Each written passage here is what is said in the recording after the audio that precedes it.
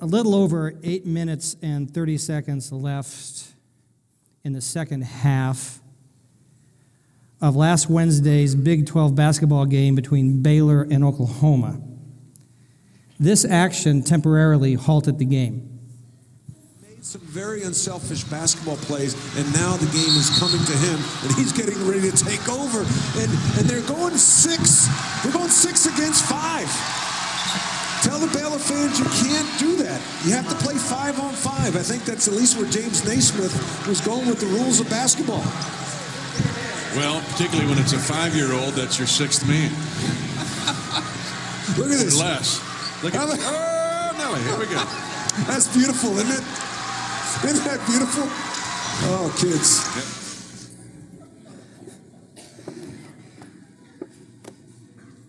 My kids would have done that. As I watched that this week, I had this thought that so often, or perhaps you feel this way, I feel like that little kid. I think I'm going to really score big in life, and I run onto the court, and suddenly I realize my opposition is a lot bigger and stronger than I had ever imagined. 2 weeks ago, Pam and I met a lady in her 30s. And as we began to talk to her, she opened up and told us that she was a very lonely person and isolated herself. We talked to her a little bit further, and she said all the employees, all her coworkers, feel as if she's just a grump. And then she told us that since age 14, she has given up on life. Somewhere around age 14, she ran onto that court and said, "Oh, the opposition's too big, too strong, too fast. I can't do this." It didn't take us long to realize that she didn't know this story, this book, because that is our epic story. And unfortunately, I think so many of us with her really do not seem to know as much as we need to know about that story. That's why we've been spending the last 4 weeks and today talking about this story. We've talked about the hero and the villain. We've talked about the journey that we're on.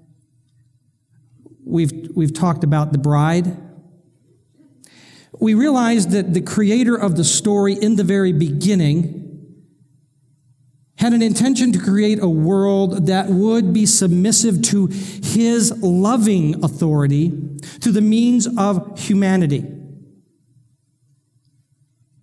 That he created us in his image to be as he would be on this earth and rule as he would rule. So, when you go tomorrow to GE, it is God's intention and has always been God's intention that when you show up at GE, that you are the loving and authoritative rule of God in that place. That's why Jesus said, "Pray, come your kingdom be done your will," because you are the process upon which that's going to happen. We think that we pray that and then he goes over and does the thing. He said, no, I want it to happen through you. It's going to happen, he said, through humanity, and specifically, he guards that authority for his children. It is given to his children, those who trust him. For he says, if you trust me, then I can trust you with that authority. But built within our DNA, coming from our first mom and dad, we have this issue that when an alternate voice gives an alternate ending and tells us that we don't have to have the relational connection and submission and we can rule without it, and we listen to that, we now say to him, we don't trust you, and in doing so, we emancipate ourselves from the family. And in doing so, we lose that authority, and then we begin to realize, as we run onto that court, that we're not as big and as strong and as fast as we should have been.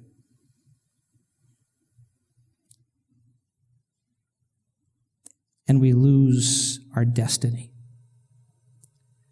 That lady at age 14 felt like she lost her destiny and she hasn't been able to retrieve it. And I want to propose to you this morning that we cannot retrieve our lost destiny without knowing this book. Lose God, lose your authority. Lose your authority, and you lose the ability to take on the giants that you face.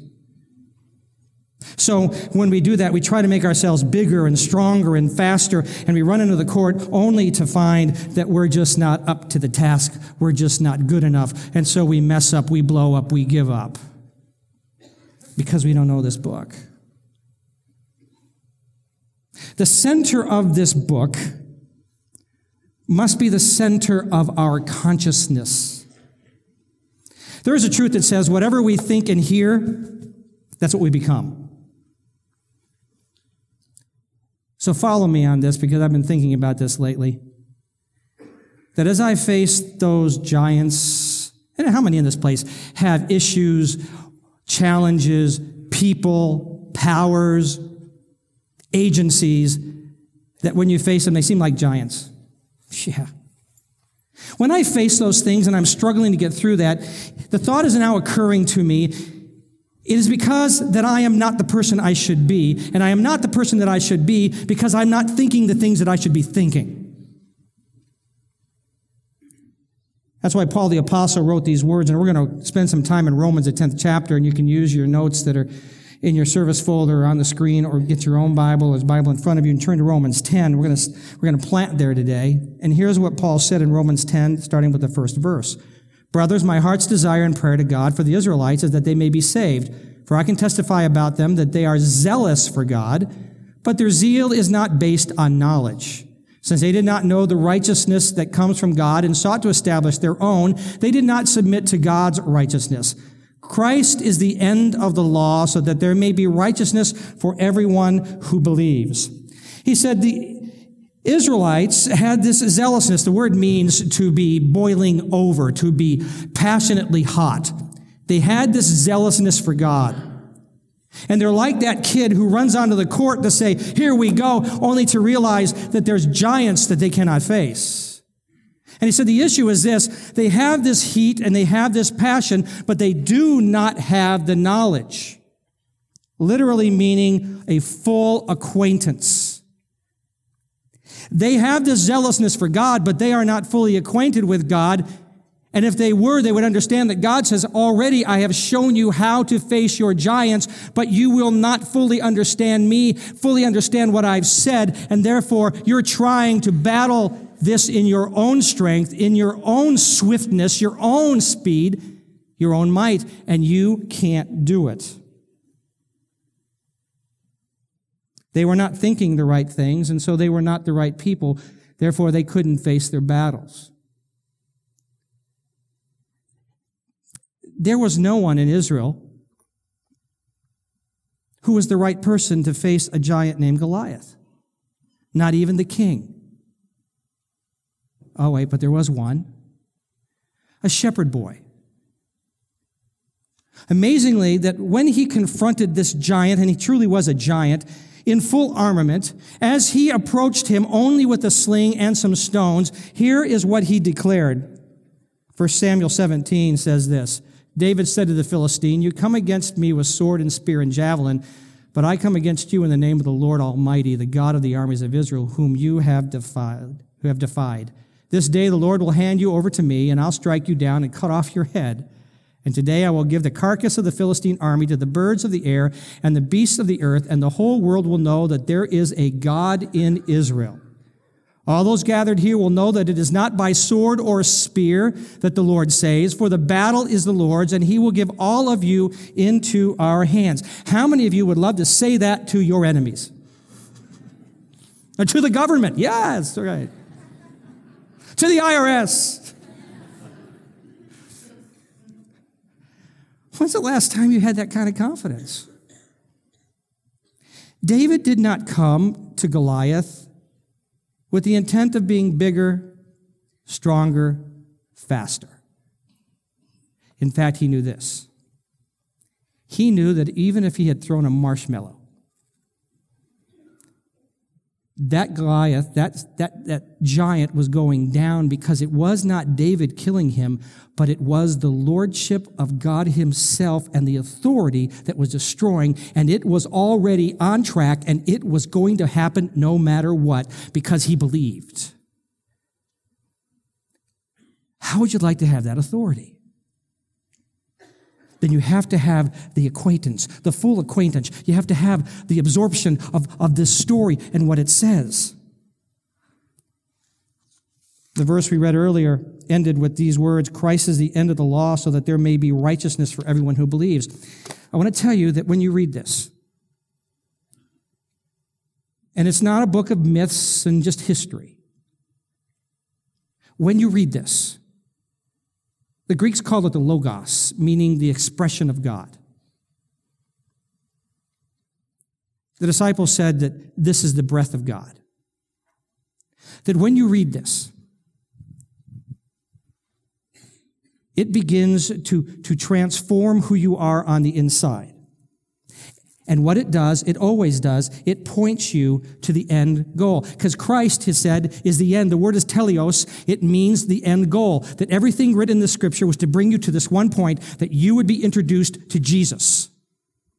Everything points you to Jesus, because when you find Jesus, you would begin to believe, and when you believe, he would make you right before God, and you would be back to being family again and not have lost your authority, and the authority would be given to you so that you could face your giants and you could defeat them, and it would not be you defeating them, but the authority of God would come against those things you face and tear them down.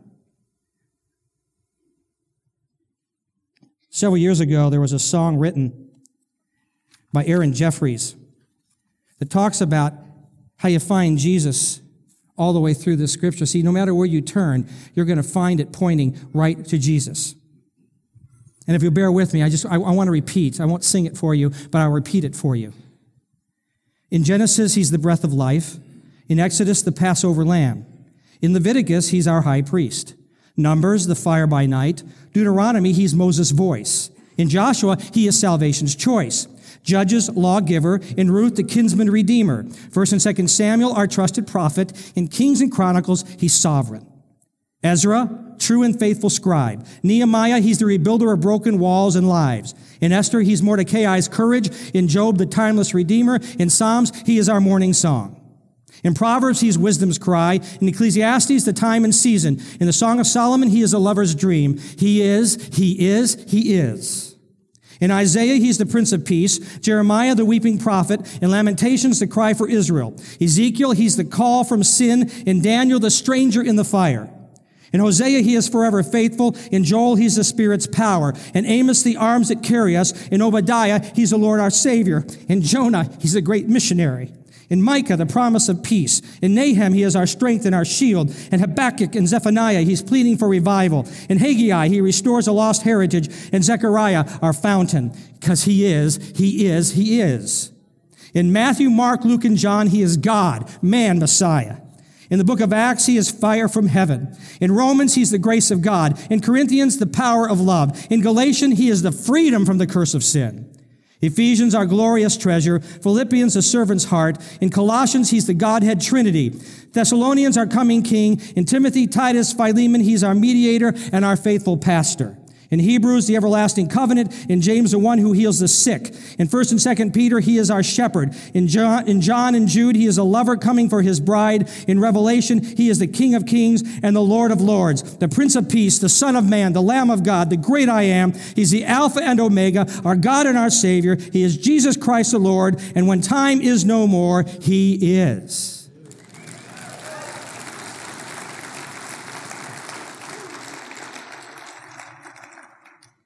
Know this book, and you will know him. And he will be Lord over your giants. I want to tell you that I think many of us struggle over and over and over and over again with the same issues because we don't know this book. And I have seen people who understand, as they have eaten up the words of that book and allowed this book to read them, they have begun to understand the lordship of God in their lives and in their circumstances. I have a friend diagnosed with cancer, And she began to go deep into this and say, show me understanding. And in this, God gave her faith for healing. And one day we prayed for the cancer in her neck. And the next day she went to the doctor and it was gone because he is Lord over sickness. I have another friend who had cancer and he died. But before his death, he went deep into this word. And in the process, God said to him, do not be fearful. And when he died, he died in peace, understanding that he was walking with God. And he realized that Jesus is also Lord over death.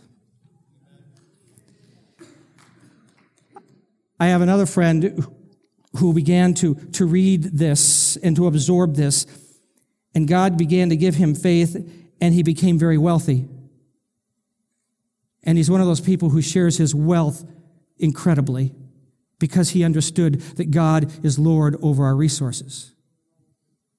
I have another friend who gave everything she had away and went to live with the poor as she read this book because she understood that God was also Lord over oppression, and she was there to help walk those people in poverty out of their oppression. I cannot guarantee you exactly how God's going to deal with you. But I can guarantee this, that no matter what you are facing, when you know who he is, and you read this book and you understand who he is, no matter what you face, you will trust him. Trusting then comes from knowing that word and confessing it. I'm not talking about a formula. I'm not saying if you say these words, then God has got to do his thing as if it's just... he's a jack in the box, and you wind him up enough, he's going to pop up and give you your deal. It's not going to happen. It's not a name it and claim it thing. And I believe in walking in faith. I had a friend years ago in a different city that I met him one day, and he had a horrible cold. It was just horrible.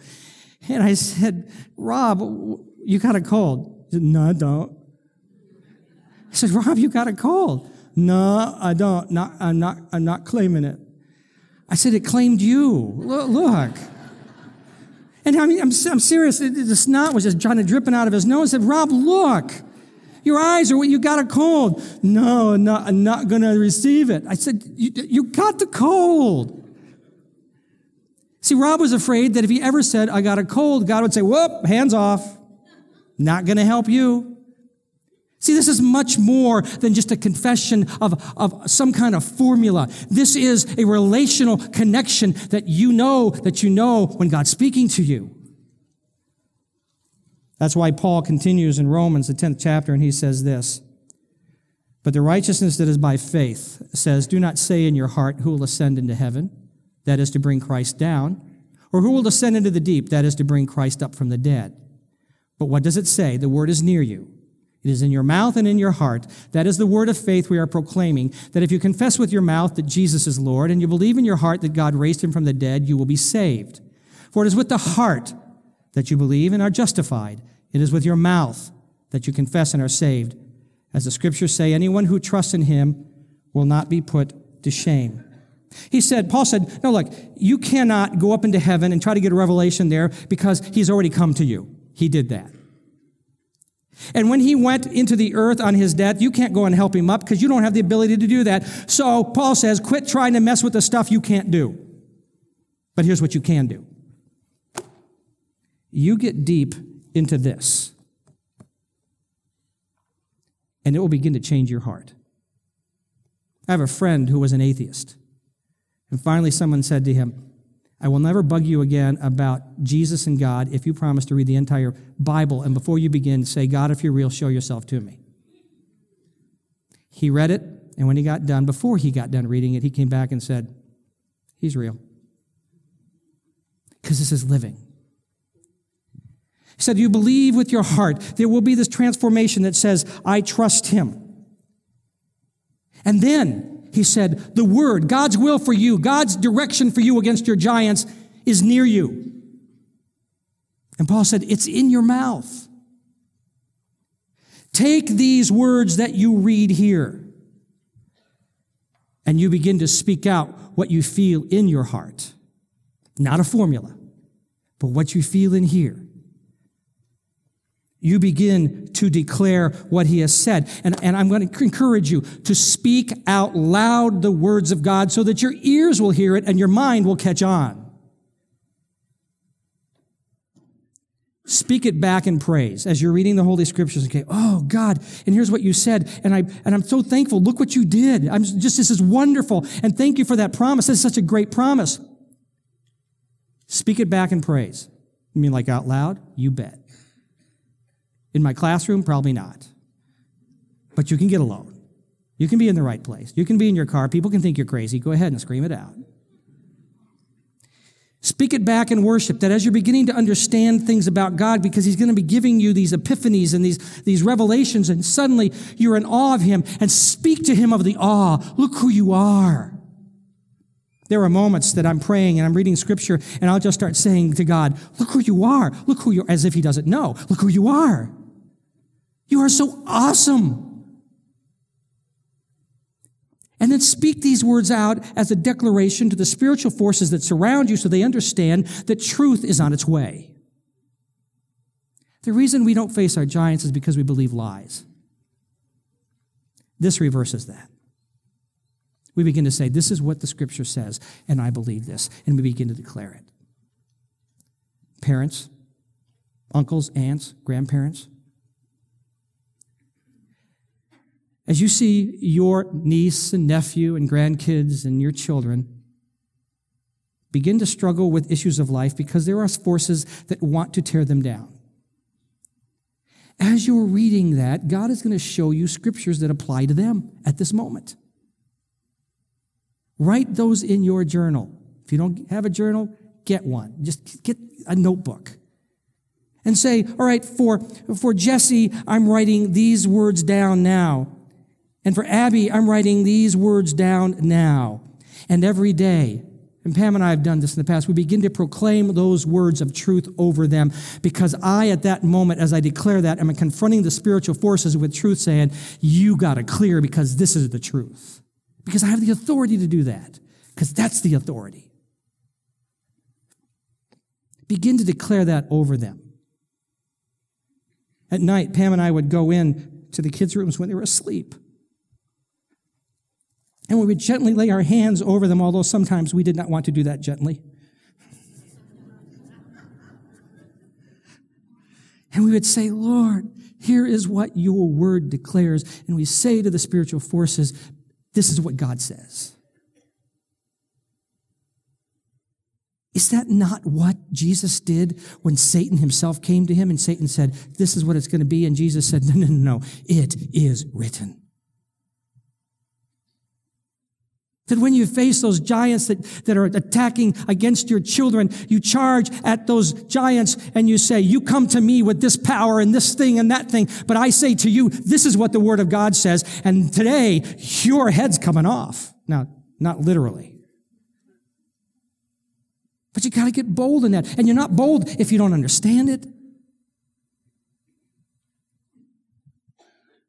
There were days that our kids would be out of their rooms and we would go in and we would just cover it with prayer. Just say, oh God, I declare this truth in this room. For this is who you are. Inhale those words because it is the breath of God. And let it then be lived out, because it doesn't do you any good to declare it if you're not living it. If you're praying purity for your child in high school and you're not living it, you're canceling that puppy out right there. It's no good. So let it work in you, and then as it working in you, say, oh God, here's the deal. I declare this. And can I encourage you to get ready for the battle? Because when you're doing that, when you are breathing it in, living it out, and declaring it, you're a warrior.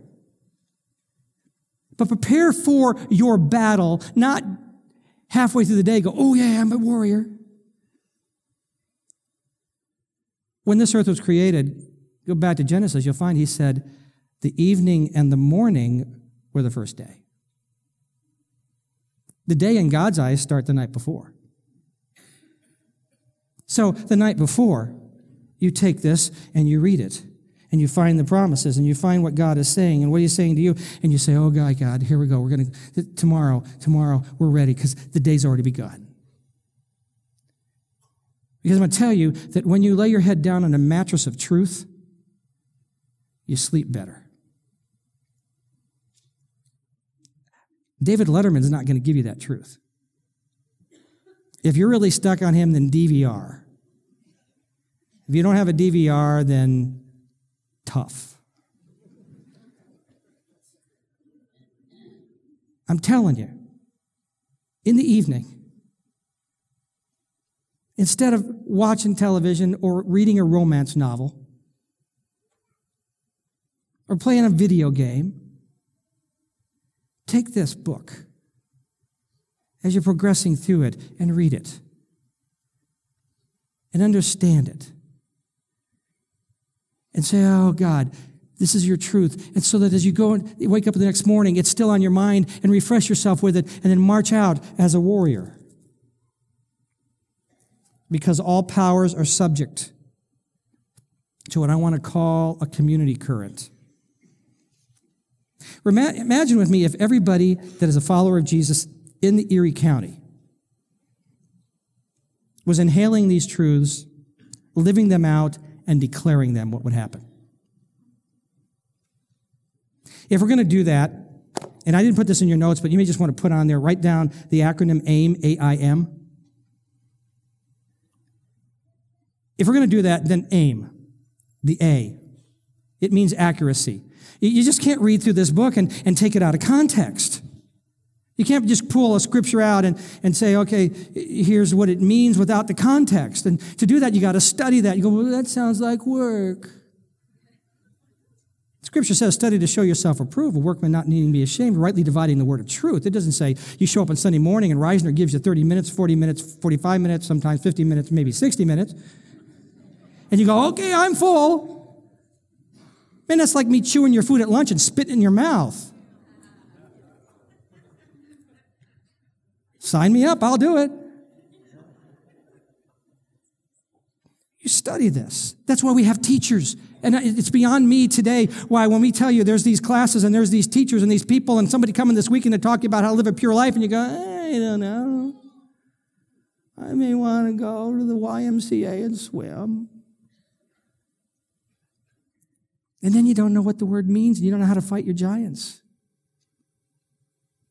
Do you know that the reason David was so authoritative with Goliath is because the scripture says, and David said, on his word does he meditate both day and night. He said, I am like a tree planted by a river so that the roots go down deep, and whenever fruit is necessary, whenever I need to do what I need to do, it's done because I am so deeply rooted in who God is. I have that full understanding. So study. Get a study Bible. You ask me which study Bible to get, I would tell you get the English Standard Version, not virgin. You have to work that on your own. The English Standard Version Study Bible. It is really thick, and it's got great notes, and it's accurate. But get someplace where you're going to learn God's Word. That's accuracy. I is the next one.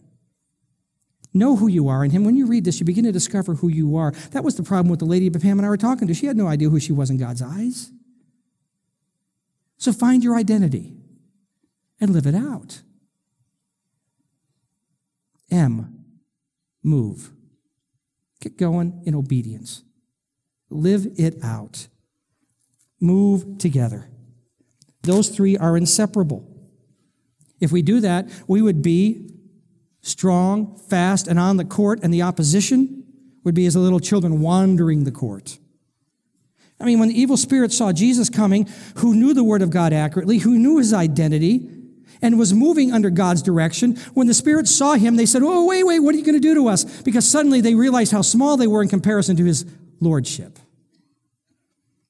I love what J.R. Daniel Kirk says about who we are. The Christian story is one that recognizes that the strength and rule exerted by the powers is not the ultimate power in the cosmos. The powers are themselves swimming in the stream of the advancing kingdom of God, and their own ability to endure or failure to endure will be in direct proportion to their willingness to render to God whatever glory they might possess. That is, in fact, what the book of Revelation paints for us in vivid colors. So Pam and I, 2 weeks ago, took a little vacation break and went with a couple of friends. And we went to a place called Johnny Rockets. There's not one bit of health food at Johnny Rockets. And the lady came up, and we said, "How are you?" And she said, "Okay." We said, "Whoa, whoa, whoa, you all right?" Everybody here thinks I'm grumpy. Well, why would they think that? I just keep to myself. I just work and I go home. I don't hang out with anybody. I'm a loner. Really? Well, how long have you been like that? Since age 14. You mean you don't have family? I got my mom and I got some siblings, but I hardly see them. Now, what she doesn't understand at that moment is all four of us are followers of Jesus who are very intent on allowing the kingdom of God to flow through us. And there's this current flowing that she's getting caught up in, and she doesn't even realize it. It's already happening. I'm not talking about none of us broke out in tongues and suddenly gave a prophetic word. Behold, the Lord says, "Give us the meal free." It's just conversation. But this is a divine appointment because we weren't going to eat at that restaurant. We suddenly decided we want to. We're there. One of them says to her, "What about your dad?" "He died when I was 14. She starts to cry because suddenly there's this movement of God going deep inside of her. And the spiritual forces that have guarded her from ever understanding there might be something better are getting swept into this current. And they're going to have to yield to the lordship of Jesus in this process because we are carrying the authority that comes out of this book. And it's really not the book. The words are not themselves anything important. It is the spirit that comes through there. So she says, "Excuse me," and she starts crying. She walks off. And we look at each other and go, God's working here.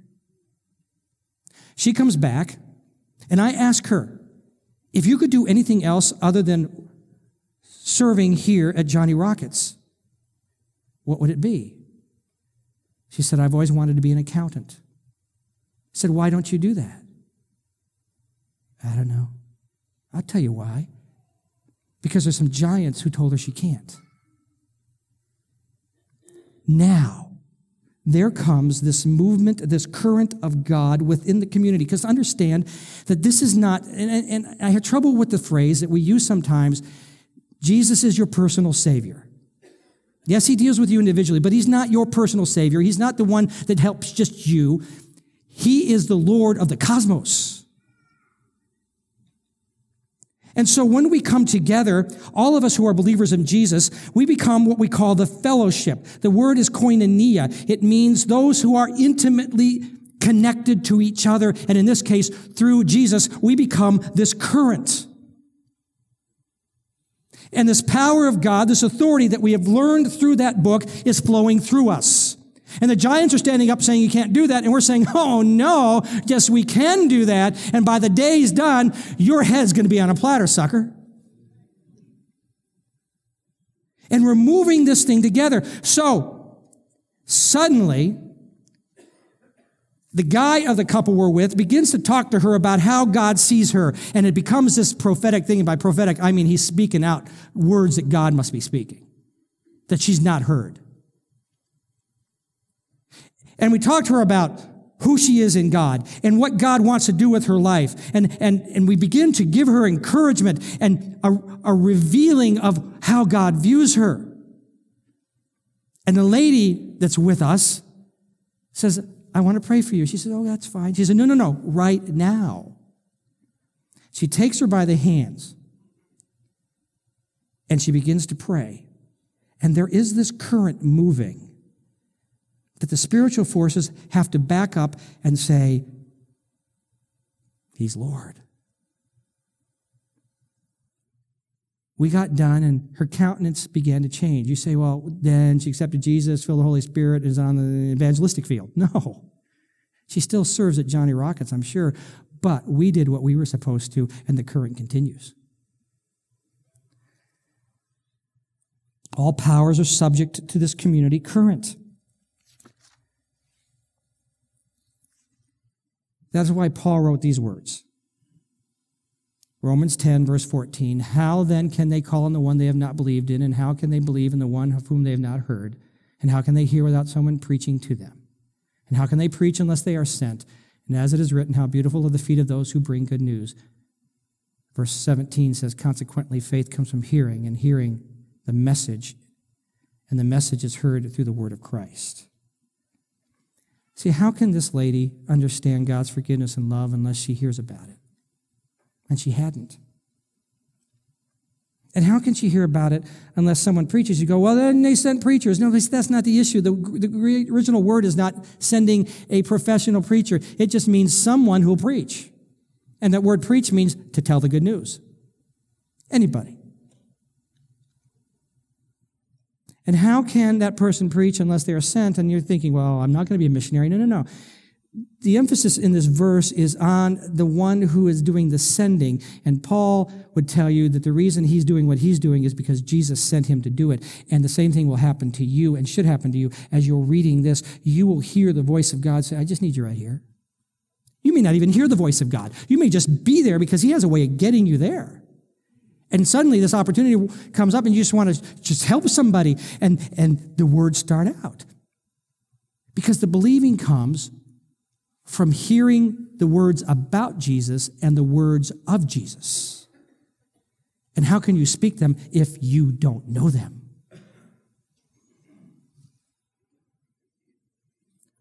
That's what this book is about. Because when we know this book and we're hanging together, we are the community of the current.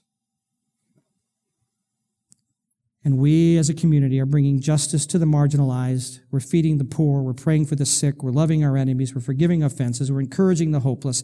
We're bringing beauty through our songs and through our art and through our dance. We're caring for the earth. We're standing up for the oppressed. We're working hard at our jobs. We're giving thanks, and we're being loyal to Jesus. Because Jesus is more than just my personal Savior. He is the enthroned Lord of the entire cosmos. So it's time for us to walk onto that court, not as a child unaware of the dangers, but as a warrior, running onto that court to take on all opponents, knowing that the score has already been determined. For the kingdoms of this world have become the kingdoms of our Lord and of his Christ, and he shall reign forever and ever. That is this book. That is our epic story. So please, study it. Read it every day. Live it. Declare it. Because this is our story. Would you stand?